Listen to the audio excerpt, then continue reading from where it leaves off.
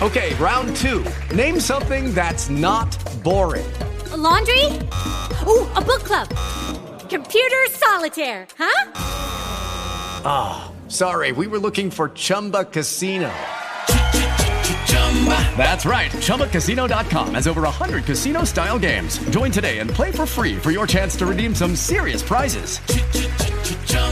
ChumbaCasino.com. No purchase necessary. Void where prohibited by law. 18 plus. Terms and conditions apply. See website for details.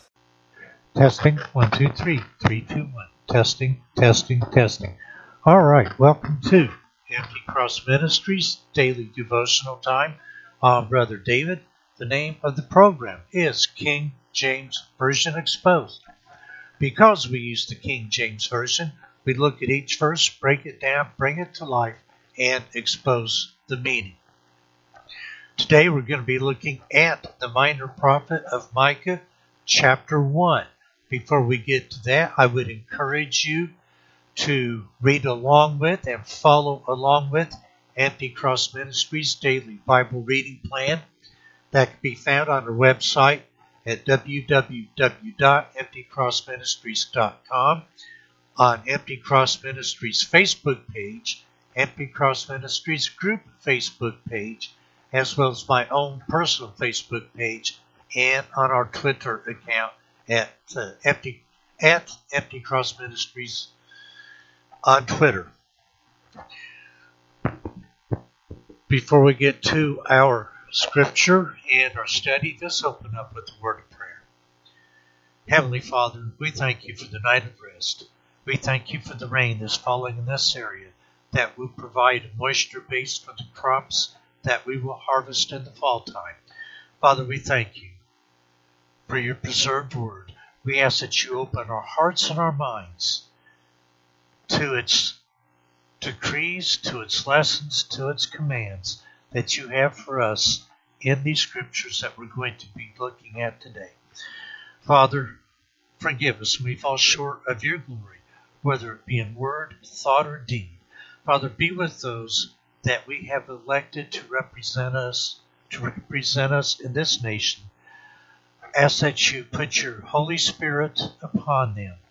Make your peace come upon them, and make them receptive to your laws and your decrees and your commands, that they might follow you.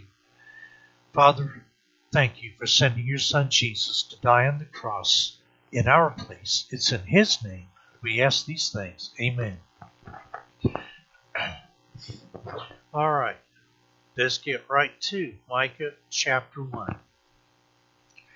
Micah was a prophet of the southern tribes. Isaiah was a prophet in Judah, and Hosea in Israel at the same time. Micah was the penman of this book. He prophesied under King Jotham's, Ahaz's, and Hezekiah's reigns. The name Micah means who is like Jehovah. He lived in the territory of Judah, but spoke to the 10 tribes of Israel as well as to the 2 tribes of Judah. The definition of true religion is found in Micah chapter 6, verse 8.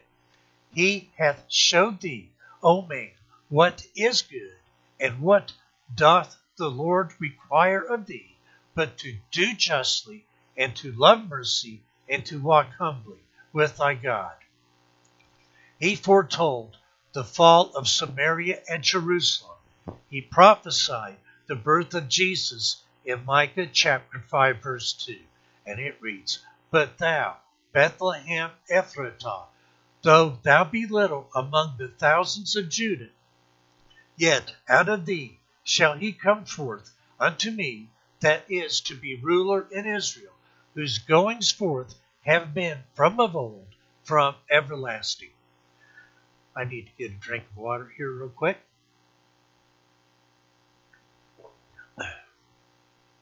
Micah chapter 1, verse 1 reads, The word of the Lord that came to Micah the Morasthite in the days of Jotham, Ahaz, and Hezekiah, kings of Judah, which he saw concerning Samaria and Jerusalem. Morasthite was located southwest of Jerusalem, near the Philistine city of Gath. We see that in chapter 1, verse 14. Samaria and Jerusalem, the two seats of government of the northern and southern kingdoms, respectively, are addressed. The capitals are the seats of corruption, which filtered down to and infected the entire kingdoms. We see the authority that Micah prophesies with in this first verse. The word of the Lord, Moresethite or Moreseth Gath, is a village in the lowlands of Judea. It was located about 20 miles southwest of Jerusalem. The names of the kings of Judah are listed here because his primary message was to them. Samaria was the capital of Israel, and Jerusalem was the capital of Judah. Verses 2 through 7. The prophet summons all the nations. We see that verse 2. The prophet summons all the nations of the world into court to hear charges against Samaria and Judah. We see that in verses 5 through 7. And look at Isaiah chapter 3, verses 13 and 14. Their destruction was to be a warning, example to the nations, prefiguring God's judgment on all who sin against him. As an omnipotent conqueror, the sovereign over all creation is assured of victory. Look at verses 3 and 4. Micah chapter 1 verse 2 reads, Hear, all ye people, hearken, O earth, and all that therein is, and let the Lord God be witness against you, the Lord from his holy temple. His holy temple. The context points to God's heavenly throne. Look at Psalm 11, verse 4, and Isaiah chapter 6, verses 1 and 4. This message is for sinners everywhere and for all time, as well as to Judah and Israel. This is saying that they should pay careful attention, because whatever happens to the 10 tribes of Israel has a bearing on all of humanity. This should set an example to warn everyone to repent and turn away from sin. No one is exempt from punishment when the sin is the worship of false gods. Verses 3 and 4. High places, mountains. These could refer to key military positions so crucial to Israel's defense, or to the pagan places of worship in the land. Look at verse 5. When fortifications disappeared like melted wax, people were gripped by the terrifying reality that they were to answer to the judge of all the earth. Look at Genesis chapter 18, verse 25, and Amos chapter 4, verses 12 through 13. Micah chapter 1, verse 3 reads, For behold, the Lord cometh forth out of his place, and will come down and tread upon the high places of the earth. The Lord cometh forth down, a warning of impending divine judgment by one who sits in the ultimate high place. The sins of Israel had risen up to heaven. God is above the highest place on the earth. He is Almighty God. His place, spoken of here, is his throne in heaven. One reason the high places are mentioned as being tread upon by the Lord is because they were places of false worship. Micah chapter 1 verse 4 reads, And the mountains shall be molten under him, and the valleys shall be cleft, as wax before the fire, and as the waters that are poured down a steep place. As Sinai was when he descended on it, and as all nations will be at the general conflagration. But here the words are to be taken not literally but figuratively, for the kingdoms of Israel and Judah, and for the kings and princes and great men in them that lifted up their heads as high, and thought themselves as secure as mountains. Yet when judgments of God should fall upon them, their hearts would melt through fear under him. As wax before the fire melts and cannot stand the force of it, so the mountains should melt at the presence of the Lord, and kingdoms and states and the greatest and mightiest of men in them would not be able to stand before the fierceness of his wrath. Look at Psalm 68, verse 2. So should the judgments of God come down upon the lower sort of people, the inhabitants of the valleys, neither high nor low would escape the indignation of the Lord, or be able to stand against it, or stand up under it.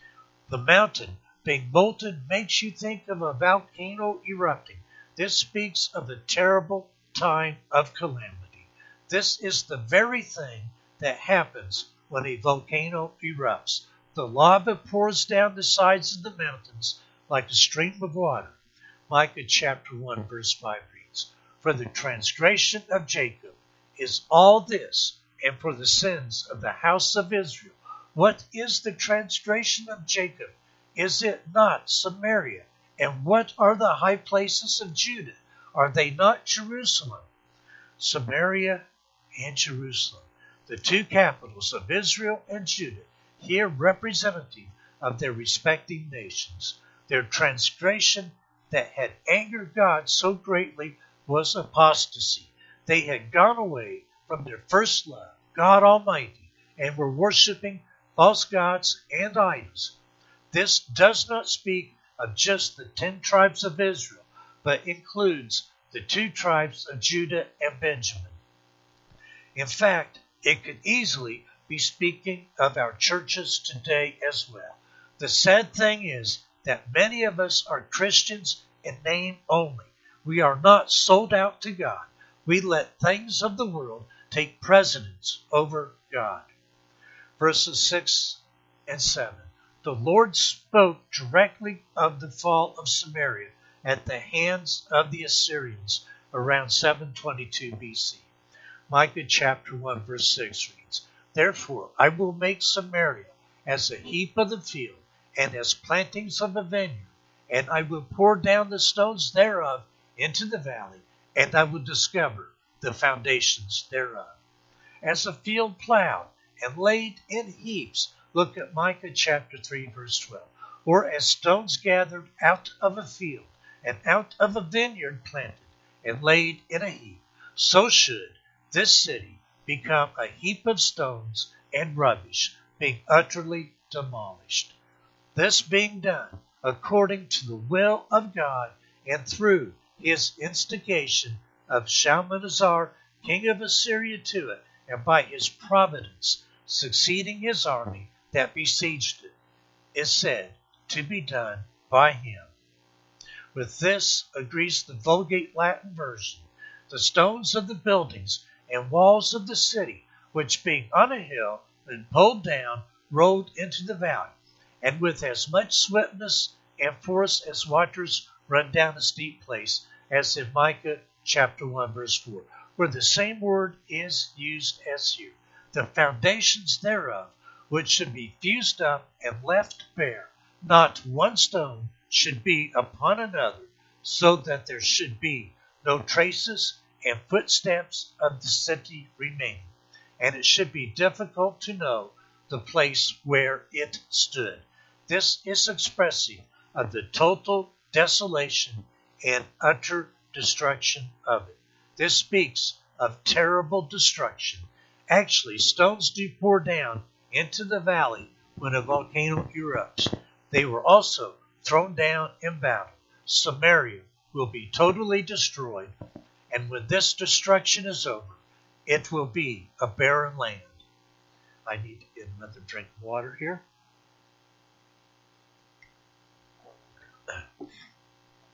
Micah chapter 1 verse 7. And all the graven images thereof shall be beaten to pieces, and all the hires thereof shall be burned with the fire, and all the idols thereof will I lay desolate, For she gathered it of the hire of a harlot, and they shall return to the hire of an harlot. The hire of a harlot. Centers of idolatry were financed primarily through payments of money, food, and clothing. Look at Genesis chapter 38, verses 17 and 18, Ezekiel chapter 16, verses 10 and 11, Hosea chapter 2, verses 8 and 9, and Hosea chapter 3, verse 1. The harlot spoken of here is the harlot wife of God, which is Israel. God looked upon idolatry as spiritual adultery. They were unfaithful to God, their husband. The Assyrians are just as idolatrous as Israel, and they will get these idols for themselves. Verses 8 through 16. The judgment was so great that even the prophet lamented as he traced the enemy's irreversible invasion. Look at verse 9.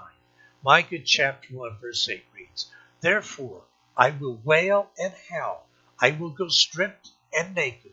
I will make a wailing like the dragons and mourning as the owls. Wailing and going about naked were signs of deep mourning. This is speaking of the sorrow of Micah at the destruction which was to come. He is trying to convey the magnitude of the destruction that God will bring upon these people if they do not repent and return to the one true God. Micah chapter 1 verse 9 reads, For her wound is incurable, for it is come unto Judah. He is come unto the gate of my people, even to Jerusalem.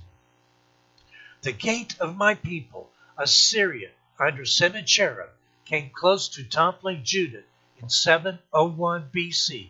We see that in 2 Kings chapter 18, verses 13 through 27. It is best to see my in reference to Micah, not God, contrary to some translations. God will not show mercy to them. Israel will be destroyed. The terrible thing is that Judah has become involved in the same sins, and they will not be spared either. The destruction of Judah is much later, but prophets do not know the exact time of the fulfillment of their prophecy.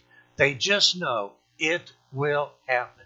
God's holy city, Jerusalem, will even be destroyed. Verses 10 through 12. Beth, Arapha, Saphir, Zanan, Beth Ezel, and Marath are all ancient cities of Judah that have passed into obscurity.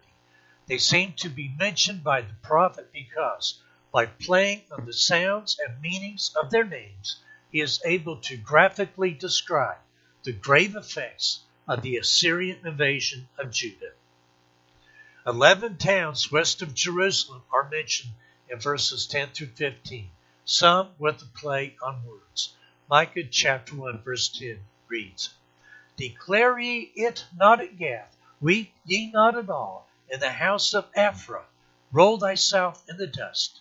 Declare ye not at Gath, reflecting of David's dirge at Saul's death that we see in 2 Samuel chapter 1 verse 20.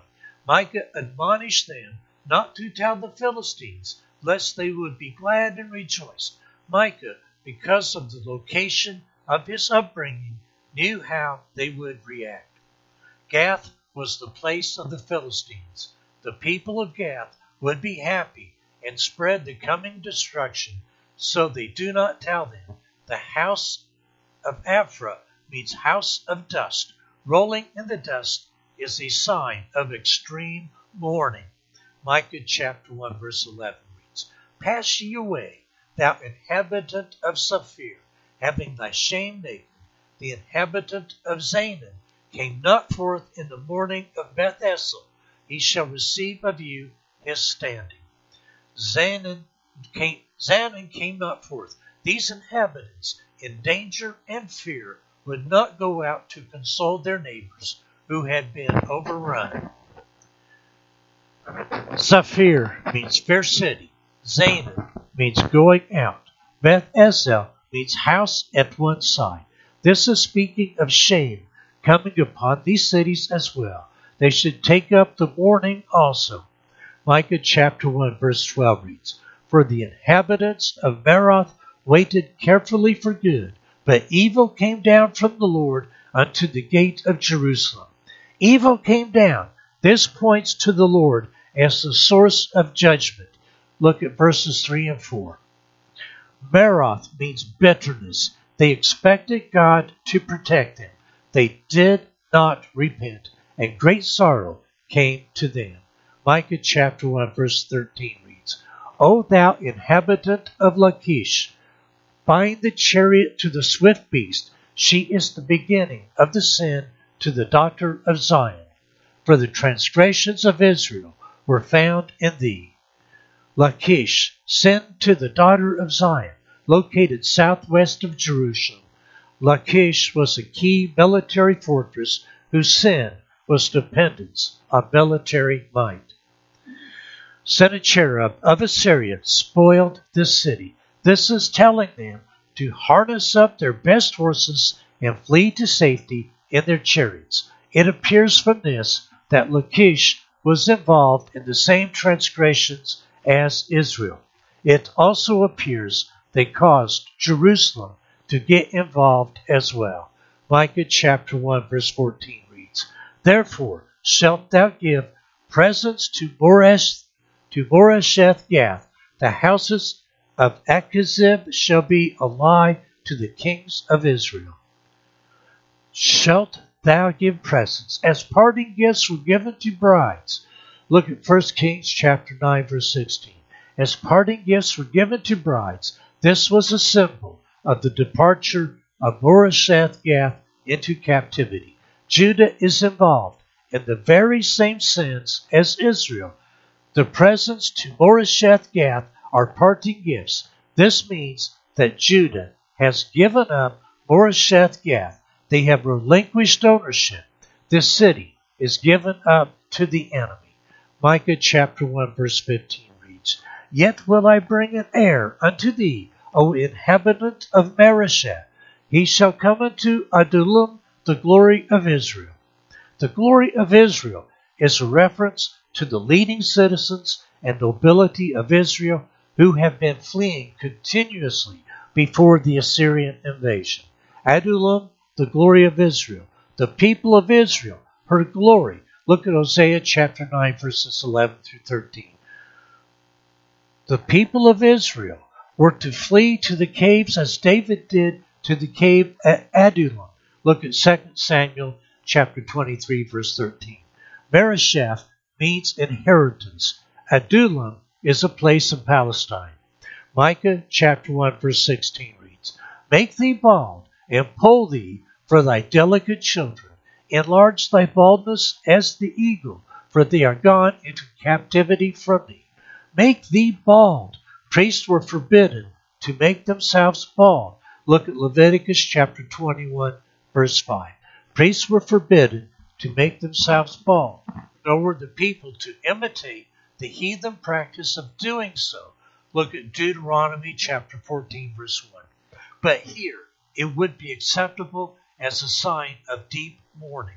Look at Ezra chapter 9 verse 3, Job chapter 1 verse 20, Isaiah chapter 22 verse 12, Ezekiel chapter 7 verse 18. This baldness speaks of mourning. It also speaks of adultery. An unfaithful wife had her head shaved so the world would know she was an adulteress. They have gone into captivity, and Micah is telling them to mourn for them. This has been Empty Cross Ministries Daily Devotional Time. I'm Brother David.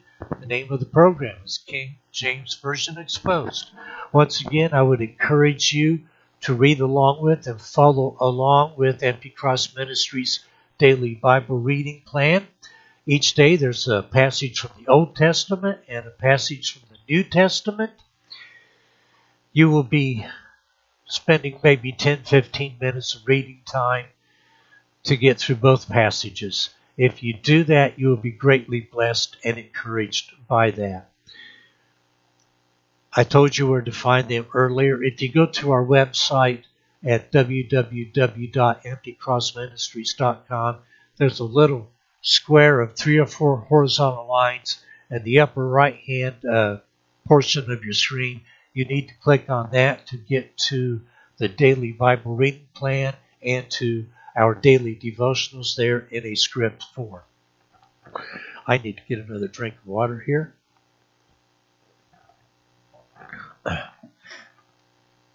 I would encourage you to do that. Once again, to be greatly blessed by that. Let's close out with a word of prayer. Heavenly Father, we come before you seeking your grace, seeking your face, as we boldly approach your throne room, humbly on bended knee, Father, to lay petitions and praises before you, Lord. You are holy, you are just, you are true, you are righteous. Father, your justice is always true and right, and is always tempered with mercy. Father, we see the sins of Judah and Israel and the pagan nations around them in these studies, Father. We ask that we not be like them, but that we seek your holiness, we seek your commands, we seek your decrees, we seek to obey your word and your commands and your laws, Lord. Father, forgive us when we fall short of those things, whether it be in word, thought, or deed. We just ask for your mercy and your grace during those times. And we ask for your strength to resist when those temptations come our way, that we might see the way that you have provided for us to have a way out of that temptation. Father, we ask that you be with those who are suffering from any kind of illness, whether it be physical, mental, emotional, or spiritual. Just put your healing touch upon them. Be with those who are facing the loss of a loved one. Just make your presence known to them in ways that only you can do, in ways that they can see, hear, feel, and understand, Lord. And that peace that comes upon them is your peace that passes all understanding. Father, thank you for all that you do and provide for us and the ways in which you do it. Thank you for the rain that's falling. We thank you for the warmth of the sunshine, the coolness of the breeze, the majesty of the mountains, the strength that the oceans show, and the peacefulness that we find in the streams and rivers, Father. You are all-powerful, all-knowing, and ever-present. You are with us always, and we know that when troubles come, you will safely guide us out of them to safety. Father, thank you for sending your Son Jesus to die on the cross to pay the penalty for our sins and transgressions and our shortcomings. We thank you for that his shed blood might hide those things from your sight. It's in his name we ask these things. Amen. Folks, stay safe, be blessed, stay in the Word, and write the Word upon your heart. Until next time, we look at Micah chapter 2.